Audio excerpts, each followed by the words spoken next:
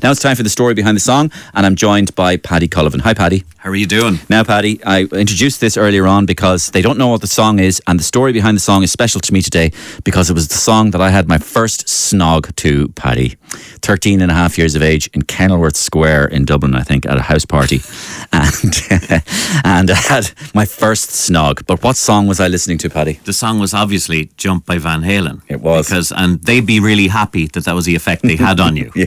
Do you know what I mean? Because they were... Might as well jump. Yeah, they were they were the all-time party band, you know what I mean? But also backed up with this incredible musicianship. And of course, we realised, recently Eddie Van Halen passed away, and which is a huge story. Eddie Van Halen passed away last week. Yeah. And you are a huge fan of Eddie Van Halen. Oh, massive. And tell me why? What's so special about him? Well, I was talking to some musician friends, and we were remarking that a lot of people over here might know Van Halen from Jump and from his solo, his very famous solo on Beat It by Michael Jackson, which is an amazing thing from 1983. Jump itself came out in 84, and the album 1984 it came from. So that was a huge hit worldwide. But this band had been going since 1978, and 1984 was their sixth album. They were a massive band, formed in 1972. The Van Halen brothers, Alex was the drummer, Eddie on guitar, were born in the Netherlands in the 50s, and then the family emigrated when they were still very young to America, to Pasadena in California. Van Halen would be a Dutch name then, yeah? Dutch name. So they were Dutch. Not only that, they were, his mom was Indonesian. So there's a fantastic interview with Eddie about growing up and actually the things we never knew about him, because we assumed they were just kind of this white American, four-man rock and roll band. But there's a lot of depth to them as well. They get to America and they meet Michael Anthony on bass and then the amazing Jewish intellectual David Lee Roth on vocals, and they form Van Halen. And their first album comes out in 1978, and they're still the only band in America that have two diamond albums, which is two albums that sold 10 million copies each. And the debut album, it's funny to think, because we think of Van Halen as being a band of a bunch of bands, of a kind of a heavy metal type, Def Leppard. Yeah, I was going to say Def Leppard. Poison, yeah. But they all came after. Van Halen are the beginning of that sound. If you listen to Ain't Talking About Love by Van Halen, 1978, it's as mind-blowing musically as the Sex Pistols were. It's as much of a revolution in music. So Van Halen really were the beginning of that sound, and it's because of his amazing musicianship. What is that sound? Is it called synth rock, stadium rock? Well, the synth rock comes later. It's his guitar sound, because Van Halen, I can only describe Van Halen as like getting NASA scientists to play rock and roll. And then having an almost jazz singer in David Lee Roth singing over the top. So it's an amazing sound. It's a very American sound. Like Brian May, I would compare them to Queen. He made his own guitars. He built his own guitars. So he built a thing called the Frankenstrat, which is a mix of a Stratocaster and a Gibson Les Paul. And it's an amazing piece of engineering. And he always said, guitars are pretty basic instruments, but, mine's like a Formula One racing car. And that's what it is. When you listen to Eddie Van Halen, it actually bends your mind. The sound of his guitar is one of the most incredible things in the world. He changed the way the guitar is played forever. I was talking to my guitarist Glenn in the Camembert Quartet, and he's a stunning guitarist himself.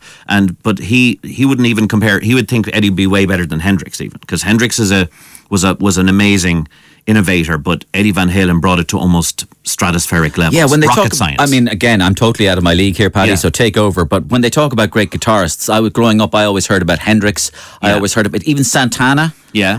Mark Knopfler. Yeah, beautiful guitarist. Yeah. And Eric Clapton. Yes. But I never heard about Van Halen. But Van Halen apparently was the Mozart of guitar. His middle name was Ludwig. I mean, Eddie Ludwig Van Halen, and he named his son Wolfgang Van Halen. So he was very much almost like a classical composer and a classical player, and started on piano. Piano was his initial instrument, and then moved on to guitar, and then became so good at that. Then his brother played the drums. His brother's one of the greatest drummers in the world, and so very like Queen, I would compare them. This kind of mind-blowingly excellent precision music, but done in the name of fun, and in the name of partying, and in the name of all of this.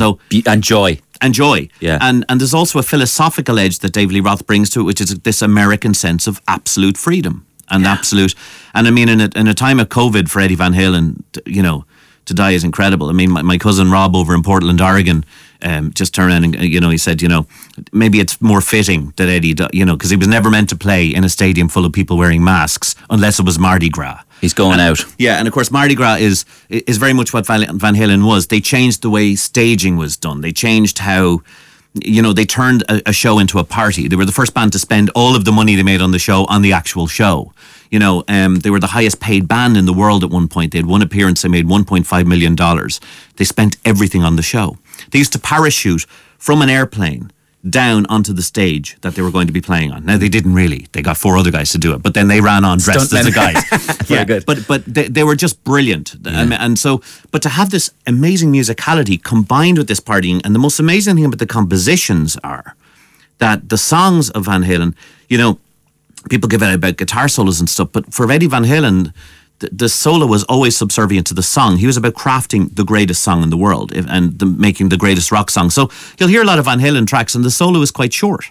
Running with the Devil. It's a tiny little motif and he just goes straight back into the riff. He never goes off on one like Lynyrd Skynyrd. Now, I love a big long guitar solo myself, but Eddie is the man who was able to put together. Idea for feature. We should do a little feature with you, Paddy, some stage about the greatest guitar solos in the world and the different kinds of guitar solos in the world. Yeah, and by the way, I have no time for people to give out about guitar solos. Guitar solos are a vital part of the rock and roll thing. I mean, they're the point where the song takes off. You know what I mean? They really are the point. You have 2 verses, 2 choruses, and then the song takes off. The amazing thing about Jump is it has 2 solos because, Van Halen came out with their first album, then quick succession, 5 albums, all kind of party rock, fun rock, huge band in America. And then he wrote Jump in 1981. And this is where he started using synthesizer, the Oberheim synthesizer. And the band were saying, no, we're not going to do synthesizers. They were a bit snobby about it, the way Queen were. And then by 83, he's done the solo by Michael Jackson. Michael Jackson got him in. And that was one of the great crossover songs. Thriller was the biggest selling album of all time. Quincy Jones said, you need a rock song. Michael Jackson wrote Beat It. And he said, we need a solo. Let's get the greatest guitarist in the world. By the way, just because I was shooting out names there, loads of texts coming in at the moment with one name, Rory Gallagher. Oh, stunning. Yeah. Amazing guitarist.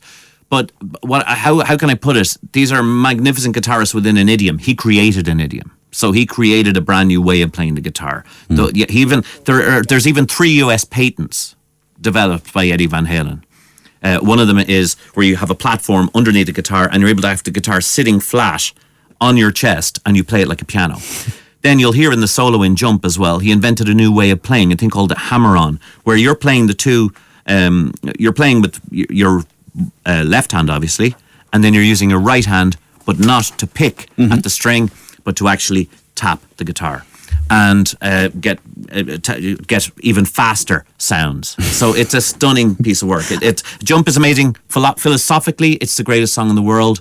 It's about freedom. It's about liberty. It's the most beautiful song, in my mind, rock song ever written. Jump by Van Halen.